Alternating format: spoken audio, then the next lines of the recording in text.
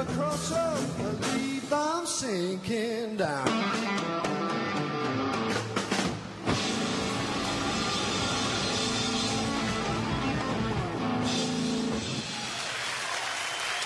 Eric Clapton, please, vocal.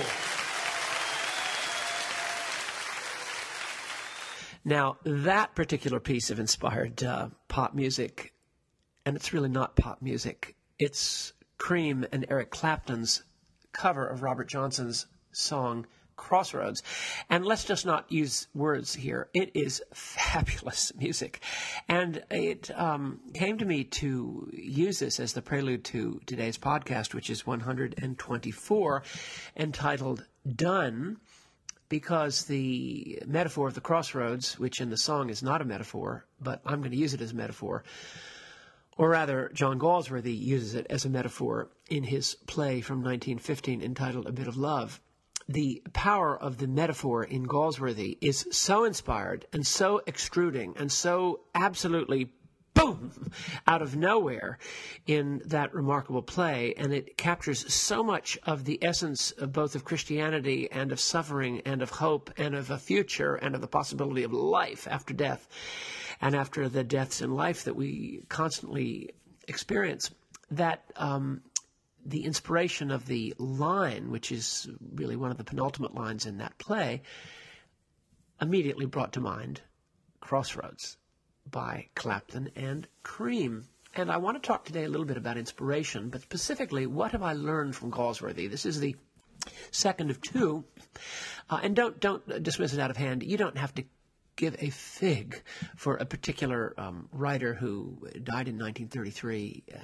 You don't have to give a fig. I hope y'all want to go and read some of this stuff, but really there's a kind of inspiration here that is verging on something very enduring and also something a little spooky, because the inspiration of Galsworthy bespeaks a kind of second sight. You know, I'm using that in the same sense that Eliot did of Kipling. You occasionally read some of these things and you say, where did he get this? And the only answer is he didn't get it from himself, because when he wrote about these things, Galsworthy, for example, wrote a great deal about what he'd actually written.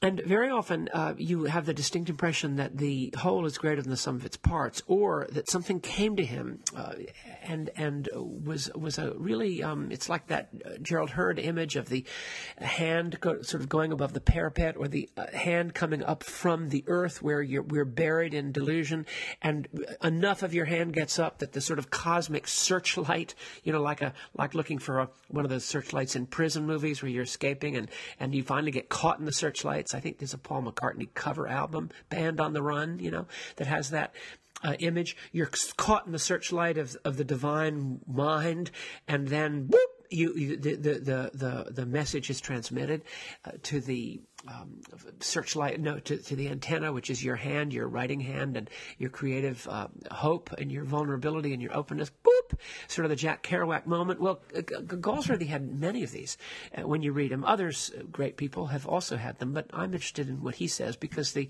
spiritual or religious dimension is always sort of on the kind of edges of the vibration. And so you have at the end of this remarkable play, A Bit of Love, about the clergyman, Mr. Strangway, you have this sudden coming of an inspiration, and it relates to the word crossroads. I'm giving nothing away because that word comes into the play right at the beginning as well. And then you find the same degree of inspiration at the end of his play, The Roof, the last play he was performed, that he wrote. I think it was performed in 1929. It's late Galsworthy. And something happens at the very end.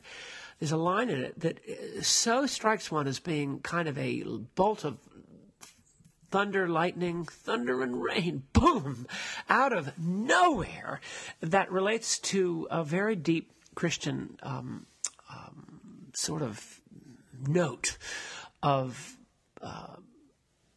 sacrificial love, and it's so explicit that you're sort of you're just completely thrown. You can't listen to it, whether you're a Christian or not, a non-believer or not, but certainly someone who is sympathetic to the insights of Christian love, sacrifice, and inclusion, and grace and mercy and absolution. It's like a cannonball hits you, and your head's knocked off. Like the poor officers in the Civil War we read about. One moment he was in his horse next to his aide-de-camp, and the next moment his head had been taken clear off by a federal cannonball. Well, it's the same thing. It's absolutely the same thing. And you have this a tremendous amount of inspiration. Well, I'm going to talk about two aspects, actually three, briefly. You really can rest assured. I'm going to try to make this shorter than usual because the last one was, I think, 35 minutes. The first note of inspiration that I wanted to underline that I can't shake, it's something that seems to have come from somewhere else because it's so uncharacteristic of what he believed himself and what he said he believed, is what you might call the Roman Catholic option. At the very tail end of Galsworthy's work, in two or three places, there occurs a kind of prophetic sixth sense insight that comes out of nowhere because Galsworthy was not a Christian in any practicing sense, and yet he'd grown up in the Church of England. He knew all about it, and it was in his DNA, the Bible and so forth and so on, and even the message of Christ. But suddenly there appears out of nowhere this kind of signal, I'm here, see the flag over here, in which he seems to indicate that the future, it's all in fiction, that the future of his characters lies in the Roman Catholic Church. And that is a shock. That is an absolute shock. And it just comes in sort of three or four slightly by-the-by references, but they're important and they're stated in regard to one, his most cherished character, around whom he built his final trilogy called The End of the Chapter. And that, together with a few other hints he gives in a few other places, he sees what is actually happening, that the future of institutional Christianity is the Roman Catholic Church. Now, I'm as well aware of you of the child abuse scandal, and I'm as well aware, Lord knows, my great friend, that is to say, my filmic adulation hero, Dan Curtis, his last movie was about the child abuse scandal in the Roman Catholic Church. But if you look around you, it will be very hard. Take a look around, to quote Sergio Mendes in Brazil 66. You'll be very struck by the endurance of the Roman Catholic Church, especially among so-called thinking people. There are an enormous number of people who are looking for something in Christianity visibly that get to the end of the journey and they find themselves desiring to become Roman Catholics. It's an age-old pilgrimage, and I see it again and again and again. I see it in my hometown. The strongest parish in this hometown, which when my wife was growing up here had 26 churches, of which I think 24 were Baptist or some form of Baptist, and there was no Roman Catholic parish, and that was not very long ago, as in the big picture. Now the strongest parish in town by a long shot is the Roman Catholic Church, which is newly built.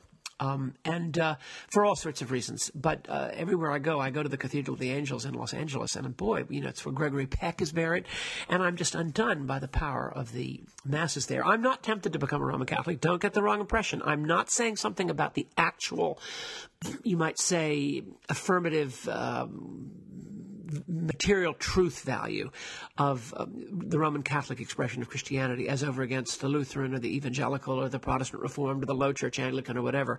I'm simply speaking empirically that this man, Galsworthy, in 1929 and 1932-33 saw something that almost no one was seeing, but it's so clear now, I can't tell you.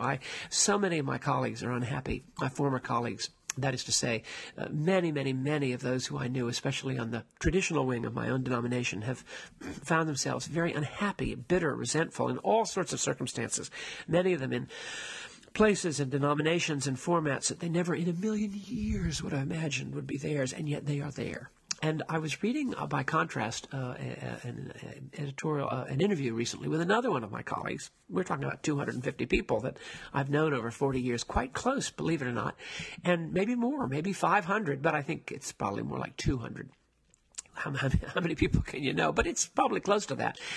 And there's only one who really seems happy. I know there are others, and I'm sure you're happy if you're listening, and there are others who are happy. But I'm talking about my generation. And one is clearly happy, and it's a man who's become a Roman Catholic priest. And it's just so extraordinary. When I see pictures of this chap and when I listen to what he says, he's obviously in the stream of his life. He's found his way into the Heraclitean stream of what it is to be. He's found it. He's pre-Socratic. He's found his way into the stream of wholeness and energy and unity in his life, and he's a happy man. The picture shows me he's happy because I know him really well. I did once, Horatio. The interview, he's doing God's work for his life in service of love and sacrifice to others and to the church. And it's extraordinary. And I compare it to so many others I know. And I've certainly been there myself in the latter group. And I say to myself, Galsworthy really has a point here. I'm not tempted personally, but I'm struck by his sixth sense in understanding. Galsworthy, who himself was barely, he was a pantheist, I guess you could say, a kind of agnostic pantheist. None of that will do justice to that, and certainly doesn't do justice to the inspiration. But there's a second thing in the wider form of it, the bigger picture of Christianity, which is above and beyond its own sacramental incarnational embodiment in the human world, which I feel is a passing thing no matter what you say, because when we die it will all fade to nothingness. But the other probably won't, and this is the theme of the greatest of these is love. And there is something you cannot get around, in my opinion, in Christianity, which has to do with sacrificial love, a kind of all-in love unto death. That is, there's something wrapped up in the death of Christ and in something like what you could call the atonement or the substitutionary atonement of Christ. There's something there that kind of, whenever I get close to it, I feel like I'm having one of those buzzers. Remember, you'd play a trick on a friend. You got these little buzzers, and you'd shake his hand, and then the buzzer would go zzz, and or a whoopee cushion. But that's not the right analogy at all. I mean, sitting on a tack, Well, there's something a little bit Strickfaddenish, and those of you will know the Kenneth Strickfaddenish about this. The Bride of Frankenstein. It's alive! It's alive! It's alive! There's something about the atonement that you can't get around. And when, in the play The Roof, it suddenly makes its appearance out of the blue, what used to be called the Johannine blue sky, you say to yourself, and Dylan picks this up. He picks it up in that song Precious Angel. They told me about this and that, but they never told me about the man who died a criminal's death. You told me about this and that, but you never told me about the man who died a criminal's death. And then you find the same in the first stanza of Saved by Dylan, and you find it in Saving Grace, also by Dylan, and you find it elsewhere. I believe you find it in, you'll find it in all sorts of more recent songs. Oh Mercy. I think Ring Them Bells. It's in Ring Them Bells.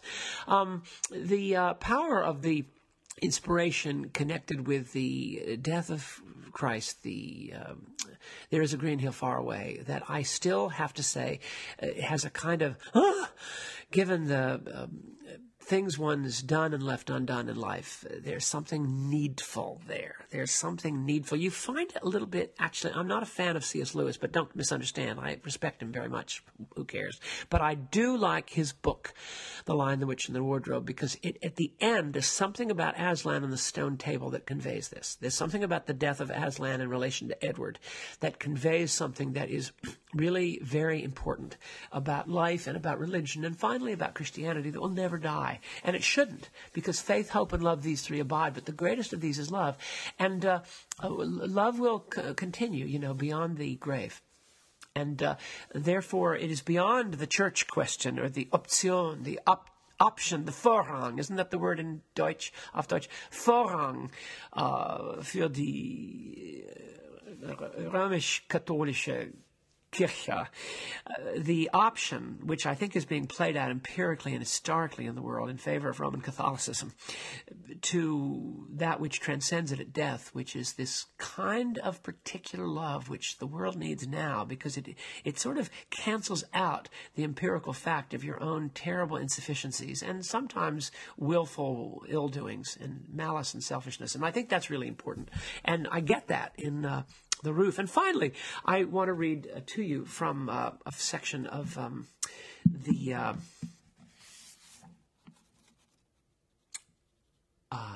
the novel A Saint's Progress, where I think it's on page 682 and 83 of the American edition. I think it was called Three Novels About Love by Galsworthy. It's 1934-35. It was published right in connection afterwards his death. And there are three novels. I think you can get it. I know you can get it. It's a Scribner's edition of, where's it, Duckworth, London. Anyway, it's A Saint's Progress, and it's on page 682 of that edition.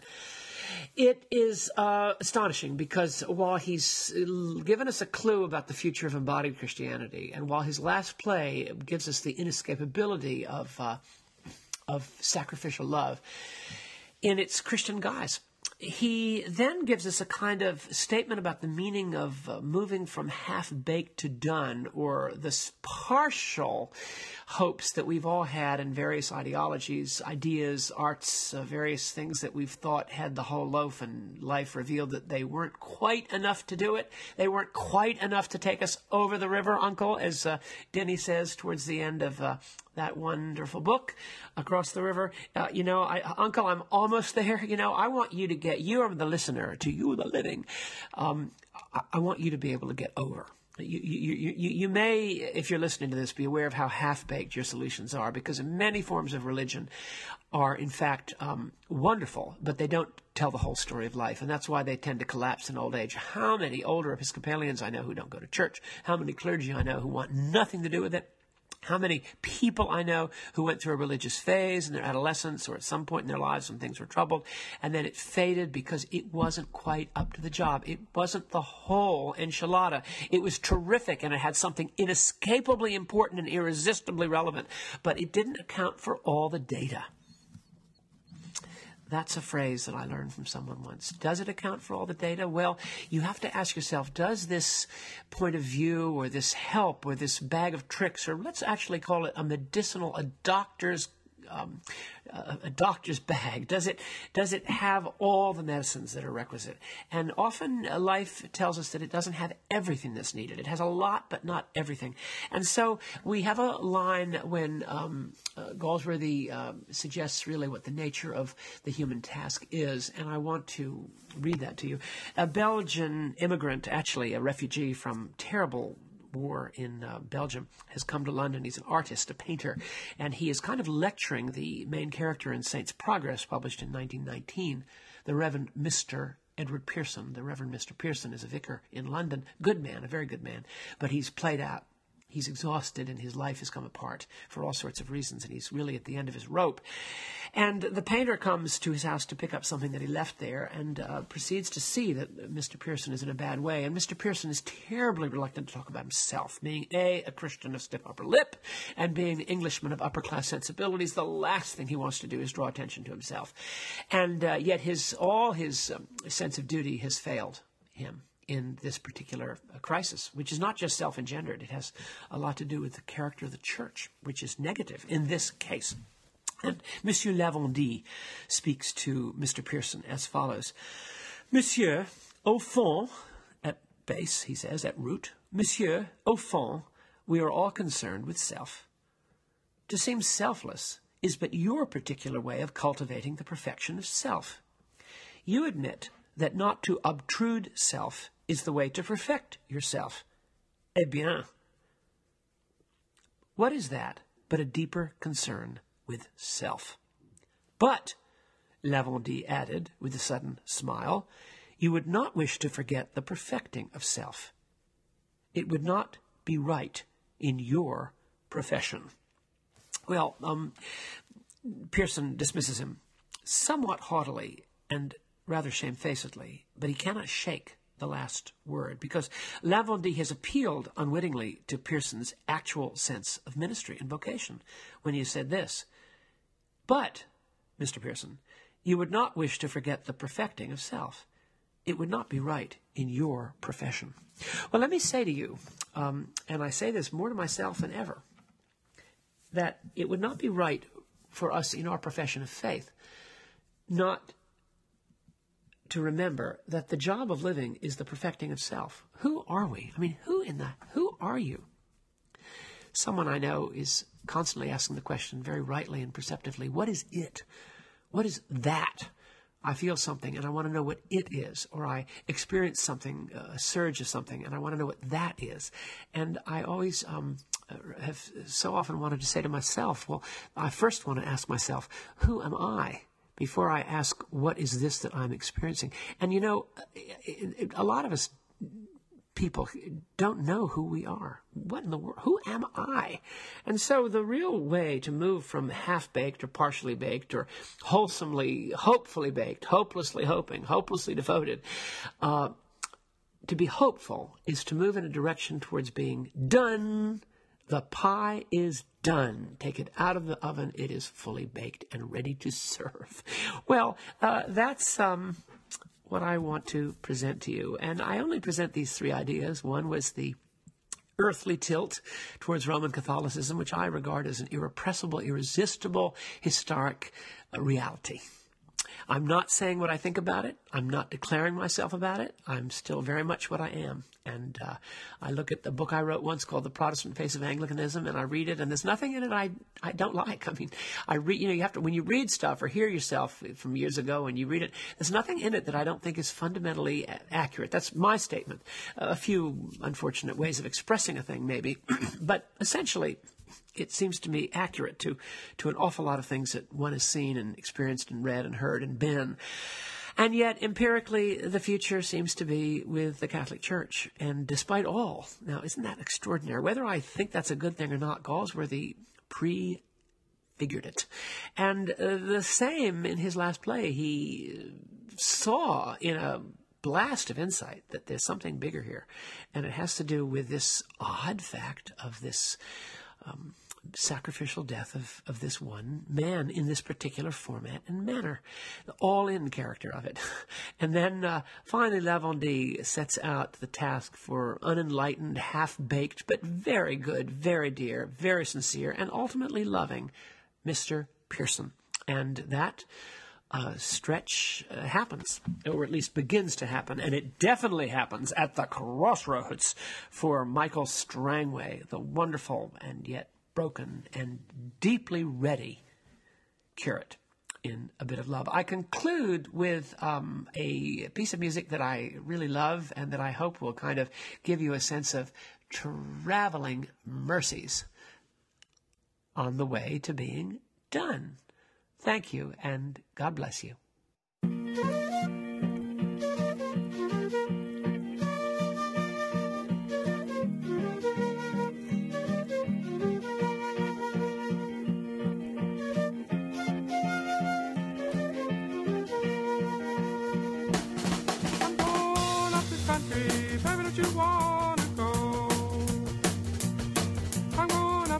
Baby, don't you wanna go?